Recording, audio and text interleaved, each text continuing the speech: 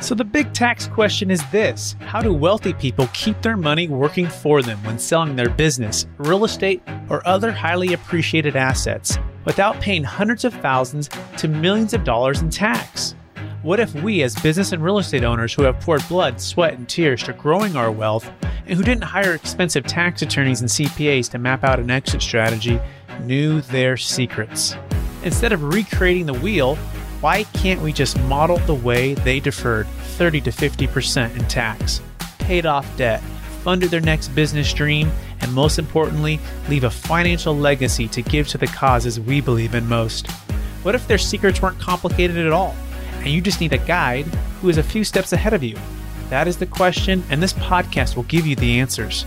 My name is Brett Swartz, and welcome to Capital Gains Tax Solutions. Welcome to the Capital Gains Tax Solutions podcast, where we believe most high net worth individuals and those who help them, they struggle with capital gains tax deferral options. Not having a clear plan is the enemy, and using a proven tax deferral strategy such as the deferred sales trust or cost segregation or 1031 exchange when it makes sense is the best way for you to grow your wealth. Hey, I'm your host, Brett Swartz. In each episode, I am joined by some of the best real estate minds, financial minds, and wealth minds in the world, where they share their ideas, deal stories, and inspiration. So together we can make complex tax deferral strategies simple and passive income plans achievable. I'm excited about our next guest. He is a physician by trade, but he's had real estate in his bones and his blood since a young age of 14. He's going to share that part of his story, and he's on a mission to help create and preserve wealth for himself and his family and his partners, and also help people to understand real estate as a whole. And so please welcome to the show with me, Gurpreet Pradhan. Gurpreet, how you doing? I'm doing great. Thank you for hosting me. Excellent. And also Gurpreet has his quick background story. He has over 2 million square feet of ownership, management of commercial space, as well as hundreds of multifamily properties, multifamily units, properties. And so Gurpreet, give us a little bit more about your backstory and your current focus. Yeah. So I started in the construction world when I was about age 14. I started off actually mowing grasses and cutting people's lawns. And then I quickly realized that they needed more services than a grass cut. They needed their gutters fixed. They had patches on their roof.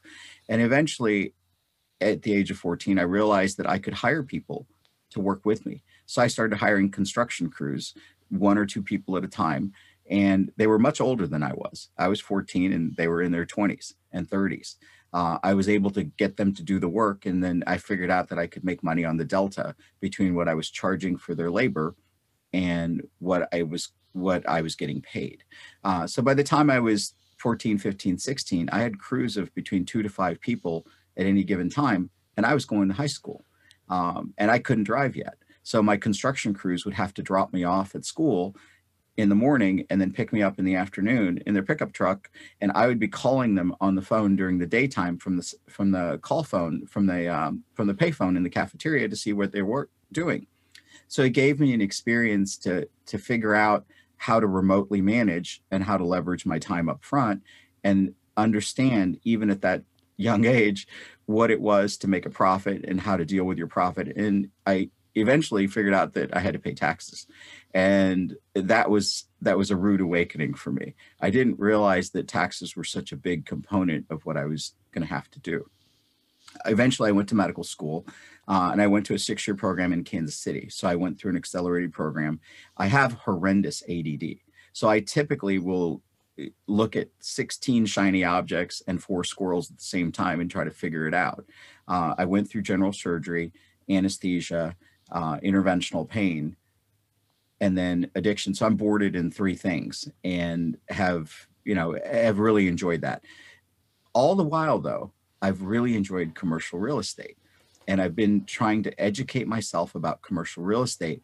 And I came to the conclusion that really it's 2 different worlds. Real estate is the physical object of real estate. It's the building, it's the components of the building, it's all of those things that go in, the cleaning of it, the renting of it, the positioning of it, the branding of it, all of those things of the building. And that's really important. If you don't do that well, you lose money. But just as important is how do you acquisition and dispose of and look at the lifeblood of that building. The lifeblood of the building is the capital that flows into it and out of it. You could lose if you did a construction project and you thought it was going to be $100,000, and at the end of the day, somebody you're getting ready to pay $100,000, but they hand you an extra bill for an extra $80,000. You go, oh my God, that's too expensive. Well, all the time in the lifeblood of what we deal with, we make $100,000 of profit, and then the federal government takes away 80,000 or 40,000 or 50,000. And so I figured out that those taxes are a very significant impediment. And that's not new news to anybody that's in this business. But the thing is, how do you avoid it? And how do you align your behavior with the behavior that the government wants you to pursue? Because taxes are really an incentive. They're an incentive for you to do the things that the government cannot do efficiently. They want you to produce for them the thing that they can't do. I'll give you an example. In San Francisco, they tried to build housing, and they tried to build low-income housing. And the cost of low-income housing done by the state and federal government was between $250,000 to $400,000 a unit. And we all know that that's a ridiculously high amount of money to spend for subsidized housing. And you would never make sense of that.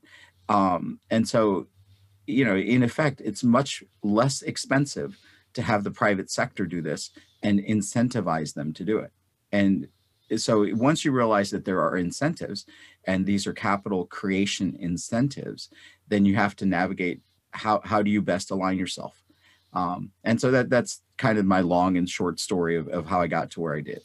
Well, it's a great story, and I love how you connect the medical world and the body and anatomy with the real estate world, and to make sure I captured it well, and the audience maybe heard it well as well. So the structure, right, the physical object of real estate, let's say the multifamily building, the roof, the AC units, the ground, right, all of that is the first part. But the lifeblood that's going to feed this body, if you will, is the capital that's flowing in and out, whether it be income and expenses, whether it be refinance it, whether it be buying it, disposing of it. And at any point, you could get a leak, and if that leak is flowing out, right, there goes your entire investment. It'll die. Or likewise, if you can keep it flowing well, and in and out, making sense of that, keeping the blood intact. Is that a fair summary that you're going to do well in the investment? Yeah, I mean that's so there are really so those are the two main components, and the thing underneath it, the thing that people forget about is time. That flows in continuity, and it goes only one direction. I can make money and I can lose money. I can gain it and lose it, and I can come up with a creative way to do more or do less. I can gain real estate and I can lose real estate. What I can't gain is time. And so time is the most critical element that we have. And what I always was trying to figure out was, from a physician standpoint, physicians make a lot of money, but they pay ridiculous amounts in taxes. And they're so busy that they never spend the time to educate themselves about all of the other elements that there are to maintain their wealth or to maintain their financial status or to help them retire. And so the one thing that they can't get back is time, but they can make money. And so I've always looked at all of this as the lifeblood is the money, the structure is the real estate, and the underlying current of all of this is the time pressure. And once you recognize that hidden time pressure is something that's it's going to either benefit you or hurt you, that's going to be the biggest thing that you have to pay attention to.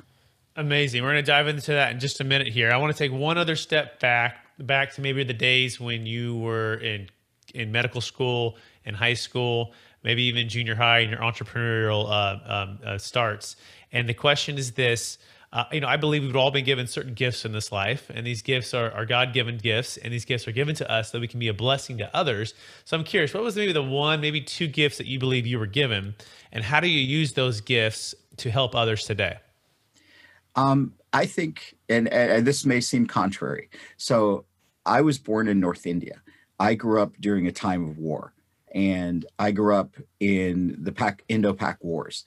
And so I had the fear of death And it had started really early because I didn't want to die in an air bomb attack. I had friends that died in mustard gas attacks. And so I grew up in North India, and I had that urgent sense of fear. My parents, when they relocated to the United States, it was important for them to give us an education so that we could go forward. And so I have this constant background awareness of how things can go terribly wrong. But that, I think, is an incredible gift. And it gives you the hackles to know when stuff is not going like it's supposed to go. And it also allows you to be firmly grounded in real situations.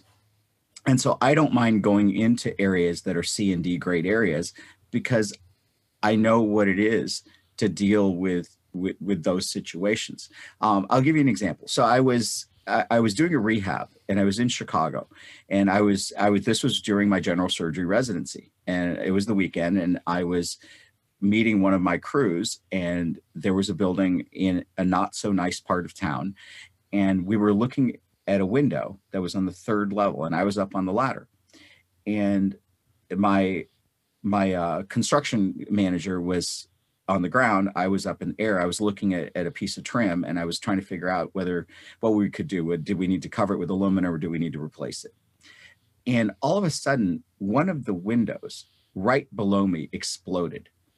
And I thought, well, this is the strangest thing. Why did you guys put this in so defectively? And I'm yelling at the contractor below. I'm like, hey, what happened to this window? What's going on here? He goes, I don't know. And then all of a sudden, the window next to that exploded. And I was like, this doesn't make sense. Either the building is settling or we have a major problem. And by then, we realized what was happening because there was a dumpster next to us, and you could hear the ricochet of bullets hitting the dumpster. We became sniper targets. And I quickly jumped off the ladder, but I got grazed by a bullet on the way down. And we were in the south side of Chicago. So, you get into those situations where you have to be hyper creative and deal with those situations. And they figured out where the sniper was, and they ended up dealing with that issue. And this was a chaotic time in Chicago. It was probably like 1988, 1989. And there was a lot of gang violence, and people were doing a lot of stupid stuff. And so, for that particular building, I figured out that I had to make nice with the local folks there. And sometimes you have to deal with people that are in gang situations that you may not normally deal with, but you have to work with them creatively to figure out how they can be stable and they can keep you safe. And so we figured that out. We figured out a way to have picnic parties for the local folks in that area. I actually hired people that were street people and gave them places to stay temporarily while we rehabbed the buildings. Because the other issue that we were dealing with is that while we were putting kitchens in through the front door, people were breaking in through the back door, stealing the kitchens as we moved to the next unit. So we fenced the entire building, and I had some of the local folks stay there and paid for their food and paid them to observe and watch. We had a watchdog at one point, but they poisoned the watchdog and killed it. And so, you have to be creative with your solutions, and you have to constantly look at it and see what the right solution is. I know that's kind of tangential, but that's the ability to adapt and to have some degree of stay away from stay away from situations that can get you in trouble. I think those are the gifts that I have. Yeah, those are amazing gifts, and what a story! And I can't wait for the book to be released because there's so much there. We don't have time to dig into everything, but wow, the growing up in a war torn country and the fear of death, and I don't know if this is, I don't want to put words in your mouth, but once you've started there and once you've overcome that, right, and once you made this big transition to another country, and then had, it looks like probably amazing parents, right, to help encourage opportunities, right, and growth, and then to be on the other side of that, it's sort of like, oh, I've already dealt with that, I've already been through that, I've overcome that, I can overcome this. Is that a fair summary? Yeah, absolutely. And so my parents, both my parents are amazing people. I mean, my mom is a mathematician. My dad was a physicist. And so they're super smart, and their whole thing was, you can set your mind to learn anything. You just have to spend the time to figure it out, Mhm. and then create models in your head of solutions, and then test those models and figure it out. And the faster you can iterate, the faster you can create a different model and test your model, the better off you're going to be. And so I look at everything as, what's the right answer? What's the wrong answer? How do we make sure that we don't do the wrong answer? And then how do we iterate that to get better at it? And so that's why I look at real estate as the mechanical aspect, and then the electrical, or the flow aspect of the capital. I have to figure out both in order to make it work.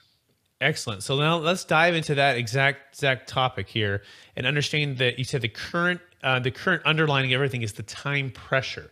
So walk us through that concept of time pressure, and walk us through how when you're looking at deals, right, and the velocity of the flow of capital in and out of that, and what's the best way you've been able to iterate and create the models to make sense of investments.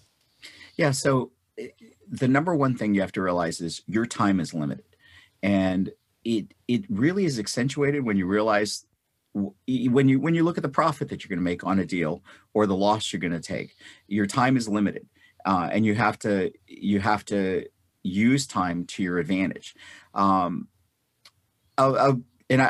teach by example a lot with my folks, and I'll give you the classic negotiation technique that I taught my baby cousin. I said, Vishal, look, the more time limited somebody is, the better deal you're going to get. So let's go through McDonald's drive-through and try to negotiate for the price of a hamburger. And you're going to find out that you get this burger for free if time is on your side and time is against them. And so we did that. What he did was he delayed and delayed and delayed, and through the drive-through, and people are backing up, and then the McDonald's workers getting pissed. And eventually we got to the front, and he ended up getting extra food for free because you just threw it at him to get him out of the way. And so time is your friend if you're not worried about it. If you go in to buy an air conditioner at the air conditioner store, and you spend 30 minutes, 40 minutes trying to buy that air conditioner, and the average person only spends 4, by the time that they've invested time with you, they're going to do whatever it is to get that price down. So time is your friend in that situation. Time is your enemy when you're on the other side of it. So let's say that let's say that you've purchased a piece of real estate, you've sold it, and you've made $100,000 on it, and you can reduce your taxes by doing a 1031 exchange and rolling it over into a new project, but you can't find another project right away. And then time is not your friend, because you're going to overpay, because you got to identify your next project or group of 3 in 45 days, and you got to close in 180 days. Time is not your friend. You're going to overpay. Just like the McDonald's example, you're going to be the McDonald's worker throwing money at somebody, I got to get this deal because my time is not my friend. And so once you realize that time is such a critical element, then you have to figure out how to surf time, how to expand time. And that's why I'm looking at delayed sales trusts, because I believe that that's a way I can enhance my time, and I can open up the ability to not be time pressured. And that's kind of why we're chatting. By the way, it's a deferred sales trust, but delayed sales trust would probably be a better name for it, right? Because exactly. It's exactly what the essence of what it is taking away from IRC 1031, which is the 1031 exchange time restrictions, 45 days to identify, 180 days to close. We call it the shotgun wedding, right? And not so good, versus IRC 453, which is an installment sale where time is, there's no restrictions, right? There's literally, you don't have to identify, you don't have to close on anything, and you can actually sit on the sidelines, all tax deferred. One of the most prolific deal stories is actually out of Minnesota for a gentleman who sold in 2006, and he looked around for his 1031 property, couldn't make sense of the deals, knew it was a seller's market, sensed that the prices were at all-time highs, and instead of overpaying via 1031, he moved it into the deferred sales trust. He waited 5 years, and 5 years from there, he bought back the same property when the bank called him who had foreclosed on that same property. He said, do you want to buy it? And he goes, well, maybe. What's the price? And they said 40 cents on the dollar, right? Or 60 cents on the dollar, 40% less than what you paid for it. And he said, sure. And he bought it back through his deferred sales trust, all tax deferred, which is the big elephant in the room, right? And they say, great. Well, we want to make sure we defer our tax, which is can be 30 to 50% of the gain, depending on the depreciation recapture, right? That's what the government's going to take for their cut. So the key is time, and if you can buy at optimal timing, things are on your side. Any thoughts there?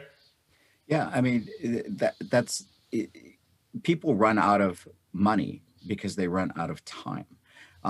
When you go into a project, you have to have enough resources, and those resources have to be there for enough time. Given enough time, every deal is a good deal, but most of us run out of money because we run out of time. You have to be able to, for example, if you were buying in a rural community and you could hold that property for 200 years, that's going to be worth something over time.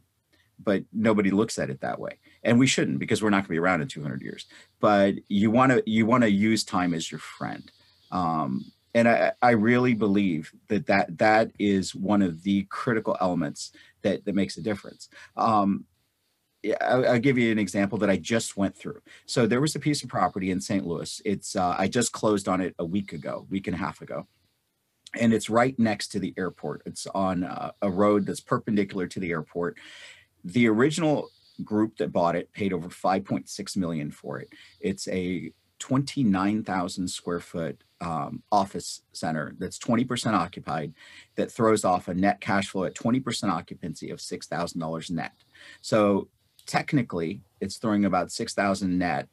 It should be throwing $36,000 net, but the problem was one of their partners died, and the other two partners didn't understand how to run it, and it became vacant. And now they're under time pressure because it's undergoing foreclosure. The bank is also under time pressure because they don't want that thing on their books, and they want to get it off. So I approached them, and it's a $5.6 million plus deal. We did an appraisal on it. The land value is $800,000. The reconstruction price is over $5 million. In an open market, given enough time, it would probably sell in the threes. I ended up getting it because I was willing. I had capital laying around. I got it for $365,000. It's ridiculous. And even my real estate agent's jaw dropped when the bank accepted it. But I knew that they had a limitation on time. They had to get it off their books because they're getting audited next month. And so they don't want a bad piece of real estate on there. So I used their time urgency to help me. So walk us through that for a second here. So I want to make sure I capture that, because that's just incredible opportunity. So when you're approaching the bank, and maybe you've already had a prior relationship with the bank where you've already closed deals with the bank or with the agent, so you've established that track record, right, of performance. And then, of course, you're probably gathering the facts, gathering the information. What's your motivation? Right? What are the time constraints? Is that essentially the first thing? Is you're setting up the chessboard of all the different pieces and it's moving?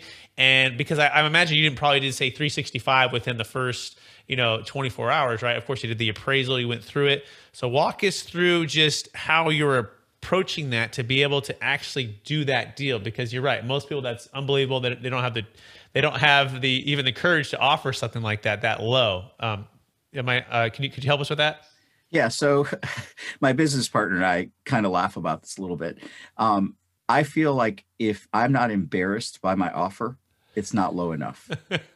And that's just the reality. If I can't get embarrassed by the offer, I didn't offer low enough. I should feel interior that, God, that's a low offer. I would never take that, but let's try it. And so that's one of the elements. And I'm going to diverge for 1 second, then I'll come back to this. So we were standing in a YWCA, my business partner and I, and they wanted I think they wanted 360, 400,000 for it. And I looked at it, and it was about a 15,000 square foot building. It needed a lot of work. And I turned around and I talked to them. I said, look, we will buy this, but I'll pay you 85,000 and I'll close in 2 weeks. They took I was flabbergasted that they took it. I turned around, painted it on the exterior, and sold it for 350,000 within 6 months. But I had the convenience of knowing that I could handle it. And I was embarrassed to give the offer, but I was like, I got to do it. And my business partner looked at me when those words came out of my mouth. She just turned around, beat red, and walked out. And so you kind of have to, you have to train yourself to negotiate. But back to the original issue. So the sequence that happened with this property, the office complex, is that I found it where all deals go to die, which is LoopNet. I found it as a derelict property that was way overpriced, and I had watched it sit there and sit there and sit there. And so I approached the real estate agent that I did know. I approached the bank that I did know, and I said, look, I'm willing to do this, but these are my conditions. And I gave my price exactly up front before appraisal, because I already knew what it was worth. There's a variety of tools that I use to determine value, and also have experience in the market. I don't think that we should be doing deals in markets that we don't have a lot of experience at.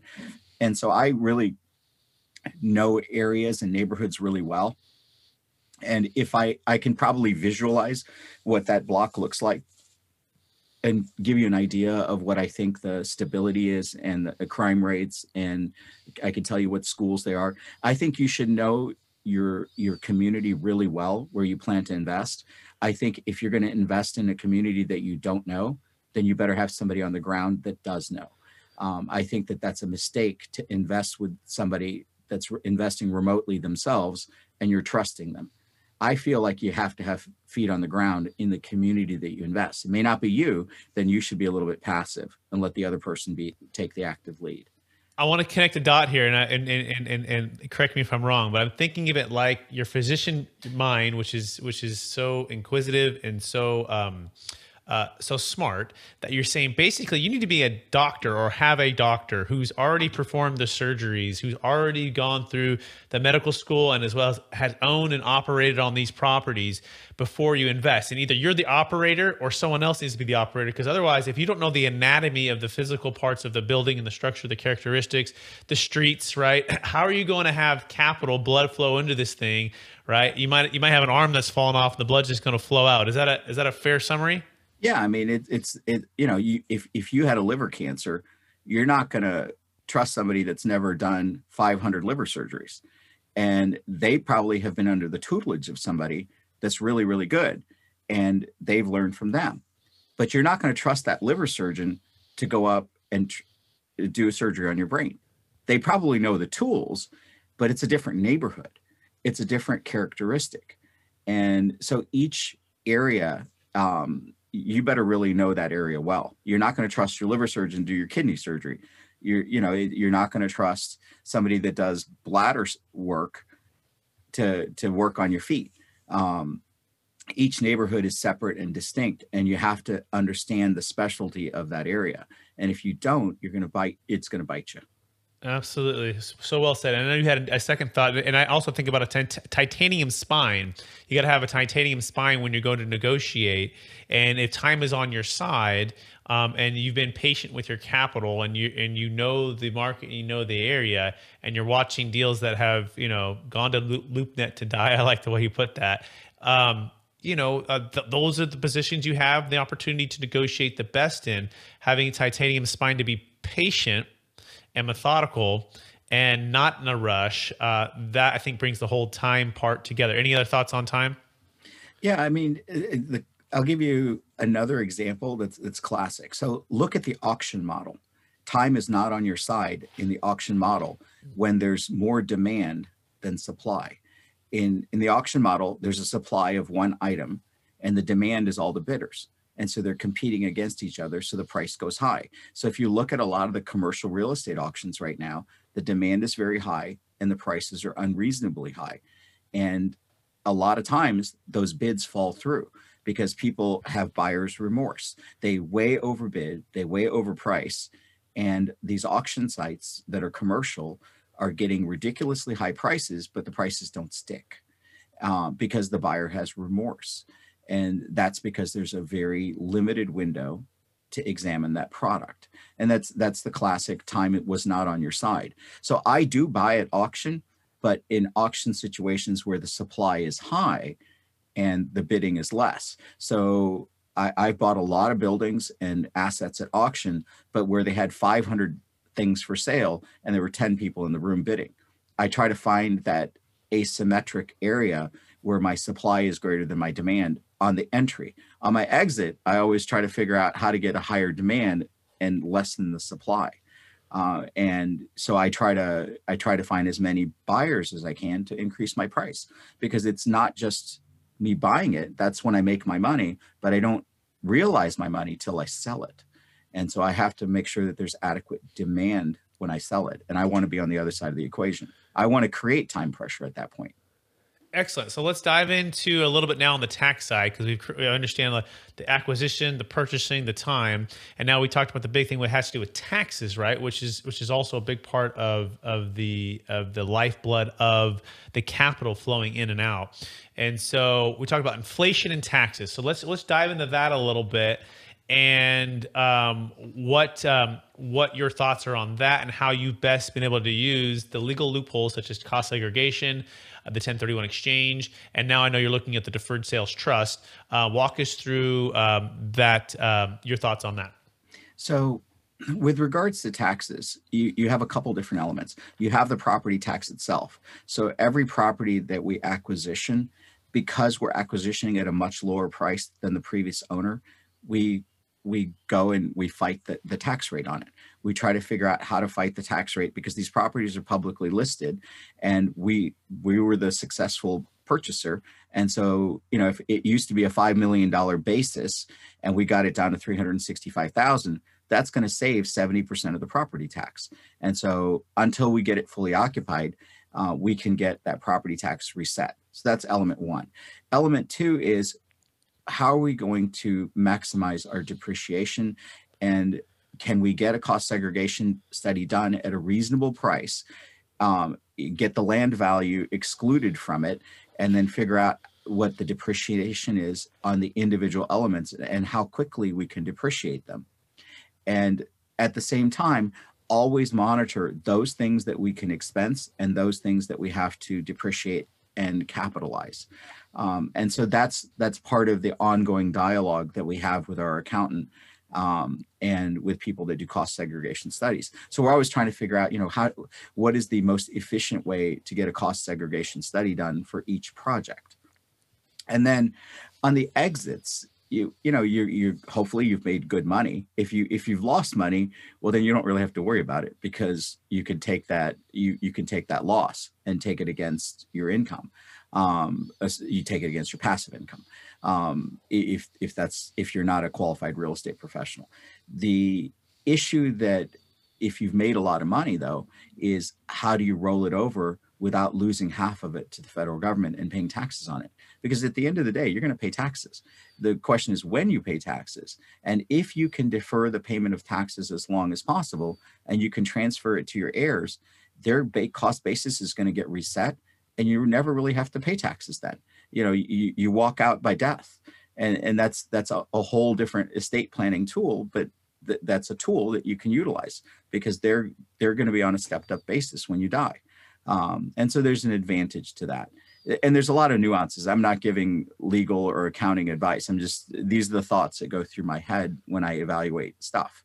So I'm always looking at, how can I maximize my time and defer the payment of that tax, and then still acquisition on the other side at the lowest possible cost, and then sell at the highest possible level. And always balancing, always riding that wave of time, because at different times, some properties are going to be worth a lot and some properties are going to be worth a little. And also look at the geopolitical events. I think that is a huge impact. And if you bury your head in the sand and assume that everything is going to be the way that it was, I think you're going to make a huge mistake. And I think the geopolitical events have a very significant impact in real estate, even though real estate is hyper local. Excellent. And so now I want you to tie in because I know you're looking for listeners who don't know, but Gurpreet's looking at the deferred sales trust maybe for the first time in depth, and he's had a chance to spend some time with the tax attorney on the deferred sales trust, myself and my business partners. And so, just curious, what compared to the cost segregation and the 1031, which is most folks are familiar with, what about the deferred sales trust, Gurpreet, has piqued your interest and curiosity, and potentially is a good solution for you? Yeah, so cost segregation is the ability to deduct a certain amount of the value of your project today while you own it and on your current taxes. And it reduces your payment right now. The 1031 is a way to shelter your income when you sell the thing. The DST is a way to avoid the 1031 and not have to suffer the time penalty and free up your hand to negotiate at whatever time you figure is appropriate. And it allows you to sit on the sideline or allows you to accelerate when needed and accumulate your capital. So let's say that you sold something, you got $1 million for it net, and you haven't, but you got that now, and your next proceeds are not coming for 9 months or a year, but you need $3 million for a project. And then your next proceeds aren't coming for another 6 months from another project. You could accumulate all 3 million, but you can't do it in today's dollars. The DST is a way to accumulate that over time and then take advantage of it when you have all of the money that you need for a bigger project. It allows you to maximize your leverage, accumulate your capital, and then deploy it when it's appropriate for you. Yeah, very well said. And also add to that too is a brand new depreciation schedule. Because one thing about the cost segregation is that you're accelerating the depreciation instead of like a 27.5 year for multifamily, you may be doing it in 15, 10, 7, 5 year increments for different components of the property. And then, and then the next property, if you do a 1031, your depreciation schedule travels, right? Which is not so good, right? Which is, you get, let's say you had a $10 million deal fully depreciated, and you bought a same $10 million deal equal or greater value. Well, you have no depreciation schedule on that new deal. You need to buy a bigger deal, such as like a $15 million deal. Now you have an extra 5. Whereas the deferred sales trust is powerful in that once you're in the trust, you're not doing a 1031. Therefore, if you use the funds to go buy that new property, it's a brand new depreciation schedule. So walk us through the power of a full depreciation schedule versus a partial or none. Yeah. So, and that's one of the things that I'm really intrigued with, because the only way, if you hold your property for a long period of time, and with the accelerated depreciation, a long period of time may only be 3 to 5 years, because accelerated depreciation allows you to get a lot more of it depreciated right up front.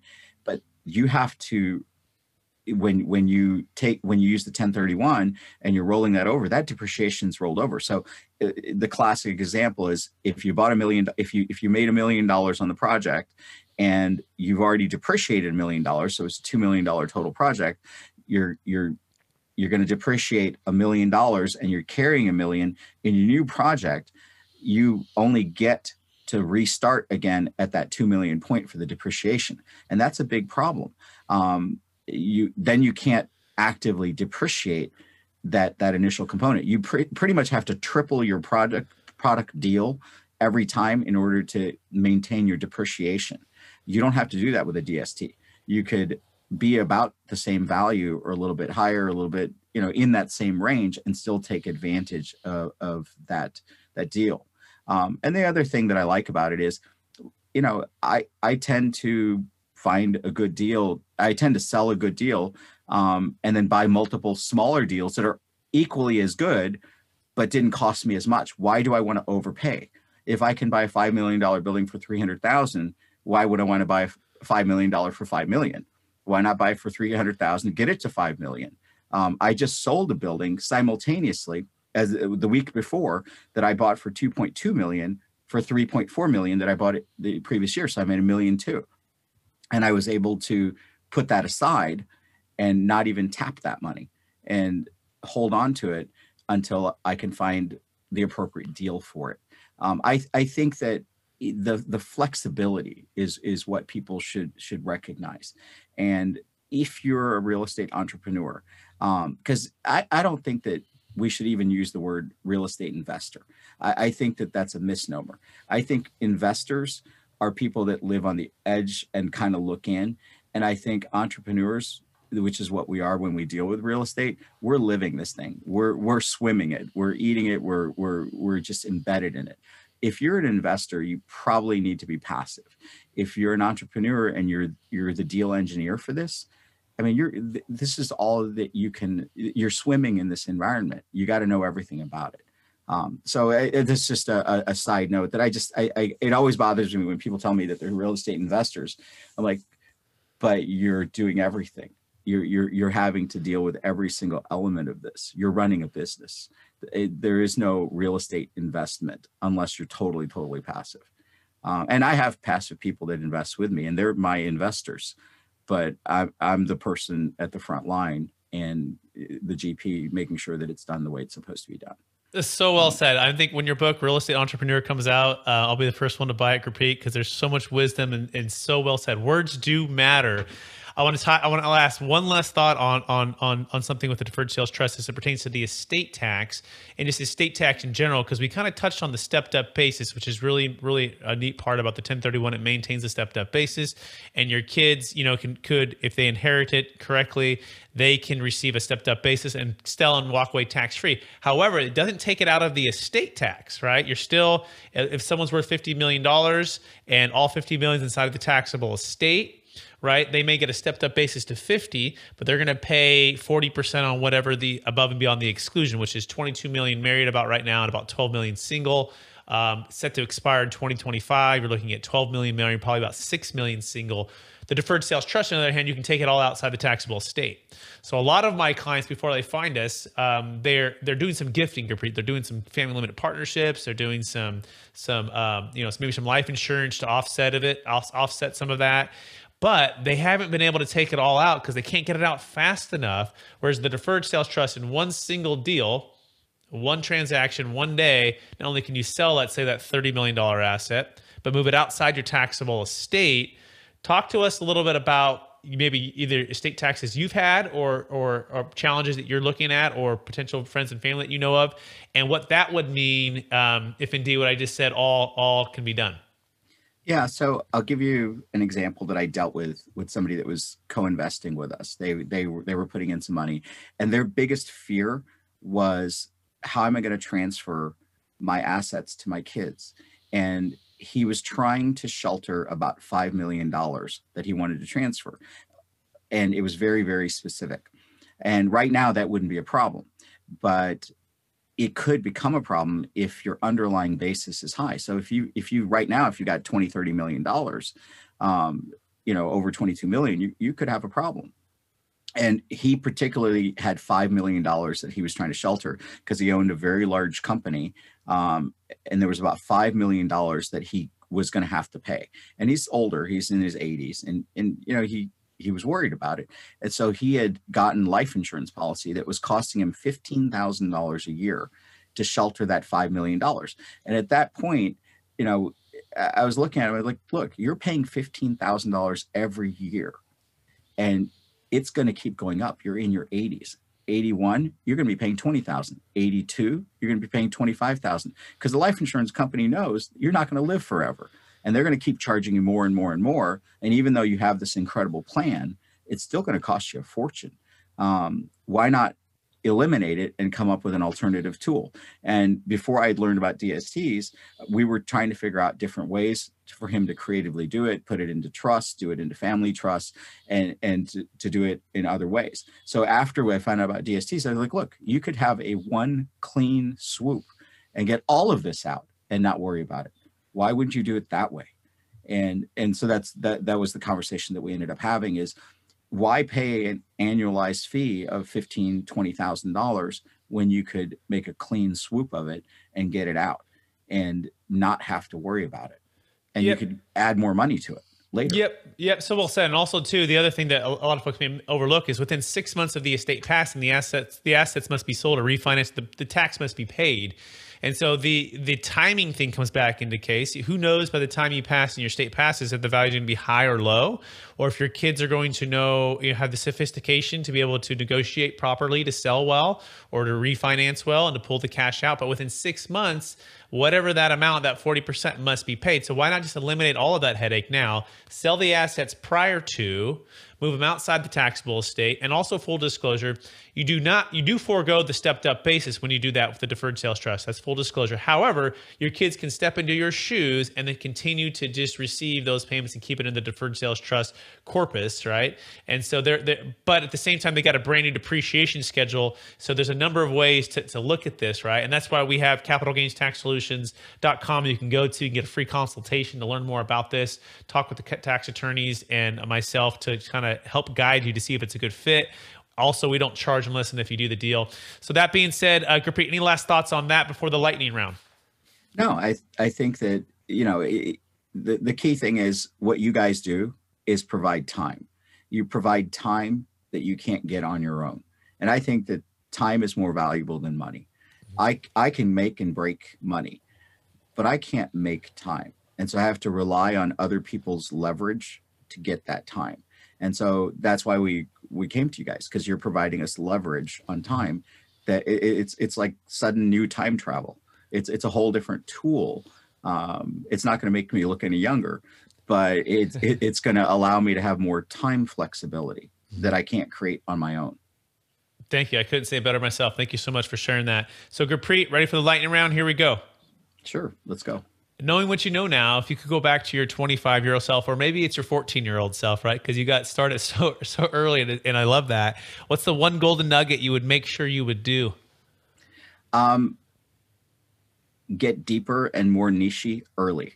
And so I love learning everything about everything. And sometimes chasing too many squirrels all at once is a problem. And I wish I had gotten more niche early. I relish the experiences that I've had. I've owned 5 restaurants. Do you know how to make $1 million in restaurants? I'll tell you. Start with $10 million and open a restaurant. You'll end up being worth $1 million. And so it's, I have to tell you that there are a lot of projects that I've done because I was totally intrigued by them. Mm-hmm. But I wish I had niched down faster and figured out my highest and best use of my time and my money and really understood it better earlier. That's Beautiful. What I would tell you. Beautiful. That's a great answer. Thank you so much for sharing that. What's the one book you've recommended or gifted the most in the past year? There's not one particular book. I read a ton. The Pumpkin Plan is one of my favorites. But there's a whole host of tools that you can find. I tell you, I almost find more value in looking at YouTube and looking at some of the channels on YouTube. Peter Schiff is somebody that I really respect, and I think he's a great economist. There's a Minority Mindset. Jaspreet is a really good nuts and bolts person. It depends on what product or project I'm working on. I'll deep dive into that area, and I'll use YouTube because it has contemporary information that is really useful. I still read a lot, but not as much as I'd like to read. And so a lot of books I find are fluff. And so there's usually solid nuggets of maybe 10% of the information is unique and special. So I try to figure that out quickly. And so that I don't have to read the entire book because 90% of it's usually fluff. Well, really well said. And then back to the time aspect too, perhaps you can get through a YouTube video and in 10 or 15 minutes that a whole book might take you 2 or 3 hours, and you're going to find the golden nuggets quicker. And it's also interactive, right? And you can see the body language, the tone of voice, the such. So I think that's really well said. I like that a lot. And the Pumpkin Plan too. I think that's Mike Michalowicz or Mike Mikowski, I think. Mikowski. Yeah. Excellent. Give me a mobile or digital resource you recommend for your business. So I do a lot of analytics. My favorite resource right now is PropStream. I have no relationship with them, but if you're looking at doing analytics and you're trying to find property, or you're trying to identify who owns what, or you're looking at it, PropStream is an amazing tool. I use that tool every day. I certainly use a whole host of electronic tools, but PropStream is one of my favorites. It allows me to narrow down and niche down. And then the other tool that I love is something called MindNode. MindNode is on my laptop, it's on my iPad, it's on my phone, and it's how I take notes for myself because I'm very visual. And so it allows me to create diagrams of projects for myself and connect all the parts. It's really good for people that, you know, have flights of ideas and want to really quickly take a note and remind themselves of it later. You know, the concept of some of the technology we carry around in our hands is amazing to me. But that technology is coming at a cost. It's coming at a cost of the future of jobs. And so it's something that we have to think about consciously, which is going to impact real estate eventually. So I constantly am looking at the global pictures and then narrowing it down. And so I use the other tool that I use, the other valuable tool that I use constantly is just my phone, because it has everything in it that I need. We all do. Beautiful. MindNode, that sounds fantastic. And PropStream, love that. Right. Next question. Favorite leadership quote or theme that you strive to live by? You know, who was it that said this? He was a boxer.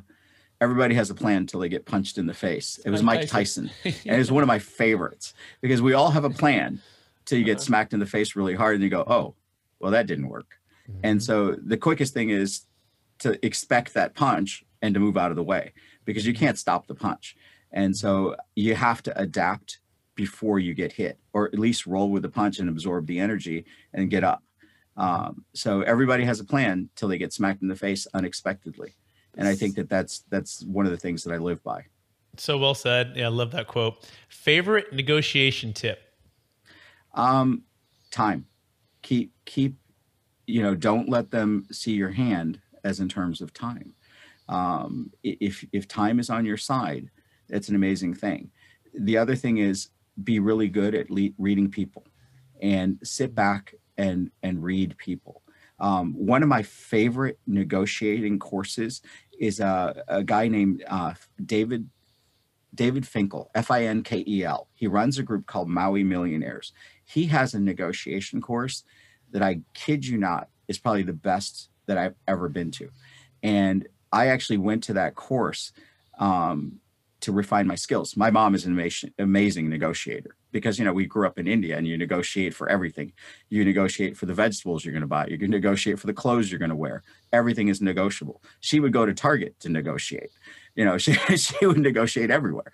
And so she was a great resource for me, but those, you know, you have to have some of these other tools in this society. And so neuro-linguistic programming and your ability to connect to people and use word skills to convey meaning beyond the words that you've actually said and to create it with an inflection tone is really valuable. But all the time, keep time as your friend. Time is your biggest, most valuable asset. If they don't realize that you're running out of time, your price will go down. If they realize you're running out of time, your price goes up. So much wisdom. Can't wait for the next book to come out on that, Gurpreet. 2 more questions and we'll be all done. What are you curious about right now? So a couple things. I am learning more about Section 8s. I historically have never used Section 8, but I suspect that we are short 20 million housing units. I also suspect that we're entering a period of time that we're going to have inflation later, but deflation now. I also suspect that we're going to go toward more of a universal basic income with a high degree of unemployment. I believe that COVID is a significant factor in this, but I also believe that our technological leaps have created opportunities where we're not going to regain our manufacturing plants in the US. So we're going to have a pervasively high unemployment rate for a long period of time. And so we're going to have people that are not going to have regular income. And I believe that subsidized housing is going to become more and more important. So I'm trying to figure out how to align myself with the federal government providing housing and shelter for people, because I believe that those housing subsidies are going to be preserved, because I think we're short 20 million units. And I think that nobody is going to build those kind of units right away. It's going to take a long time. And so, but the need for them is coming up now. And so we're short, and no one's going to be building those. So I want to figure that out. Makes perfect sense. Thank you for sharing that. I am now more curious about Section 8 now that you said that. Last question. This is probably my favorite question, and it centers around essentially your entire life story, your success, and all of what you shared with us and where you're headed. But in the meantime, how do you stay centered in your values and then stay encouraged to charge forward to reach new goals, given, all of the pressures of the, call it the world, call it your businesses, your deals, right? How do you stay centered in your values, and how do you stay encouraged to charge forward to reach new goals? So again, it's about niching down. I have very tight family and very close friends, and not a lot of them. I probably have 2 or 3 people that are my close friends, and I have my immediate family. So that pod of people, and these are the people that I see every day, every other day, constantly. And we have lunches and dinners, and it's a very narrow group of people. Now, that doesn't mean that I don't associate with people in the bigger world, but that narrow pod, it's kind of like the COVID pod. Those are the people that I'm associated with. Those are the people that I'm connected to. And those are the people that, I work out with and I hang out with, and those are the people I have dinner with. And that's it. It's my immediate family and the few friends that I have, and that's it. And then there's people that I know, and there's people that I know that are beyond that. And certainly I'm going to be friendly and appropriate, but I only really niche down to just those few people. I think that it's really important to be able to trust the people immediately adjacent to you, and to really know that they're there for you and they'll do anything. And so that's the narrow pod that you live with. And then you have the other people. Yes. Thank you so much for sharing. That's so rich. Gurpreet, I want to just thank you for not just all of the answers, but so much the wisdom, so much inspiration. Man, that's probably my favorite interview I think I've had, and I've interviewed maybe 70 people that have been amazing, but you've been fantastic. So thank you so much. I want to encourage you to keep using the gifts, the talents you've been given to bless others. Any last words for our audience before we let you go, and remind them also where they can find you? Yeah, so where they can find me is redpillcapital.com, info@redpillcapital with a K.com. And the only wisdom that I could really impart on people is realize that we're not here forever. And so use all of your skills to benefit the people around you, and you will get rewarded in that process. And that's what I try to do. I try to educate people, expecting nothing in return. I mean, I take phone calls from people all the time. They hit me up, and not because they're going to be part of my deal. I don't offer our deals because it's not something that we would necessarily do unless it was a bigger deal that we needed to raise a lot of capital for. And so I always share information openly. I think that it's not going to hurt you to share that information. And that couple of pieces of information that you have may make somebody's situation a lot better. And so that I always look for information from other people as well, and try to change my own model internally. So I think that being inquisitive is one of the keys of doing well. Thank you, Gurpreet. And the go-giver mentality, right? Just give, and expect nothing in return. If it comes, it comes, and use the gifts you've been given to bless others. Thank you so much. And for our listeners for listening, thank you for listening to another episode of the Capital Gains Tax Solutions podcast. As always, we believe most high net worth individuals and those who help them struggle with clarifying their capital gains tax deferral options. Not having a clear plan is the enemy, and using a proven tax deferral strategy such as the deferred sales trust is the best way for you to grow your wealth. Hey, if you're considering selling a highly appreciated business, commercial property, primary home, it could even be cryptocurrency, public stock, private stock, go to capitalgainstaxsolutions.com to learn more about the deferred sales trust and how it can help you create a transformational exit plan and give you back that time that we've been talking about in this entire episode. And so we thank you. Please review, rate, and subscribe, and appreciate you listening to the show. Thanks, everybody. Bye now. You have just listened to another information-packed episode of Capital Gains Tax Solutions with Brett Swartz. We hope you enjoyed today's show and found it helpful. Visit capitalgainstaxsolutions.com to access the show notes and to access more resources. Don't forget to leave a review and join us again next time.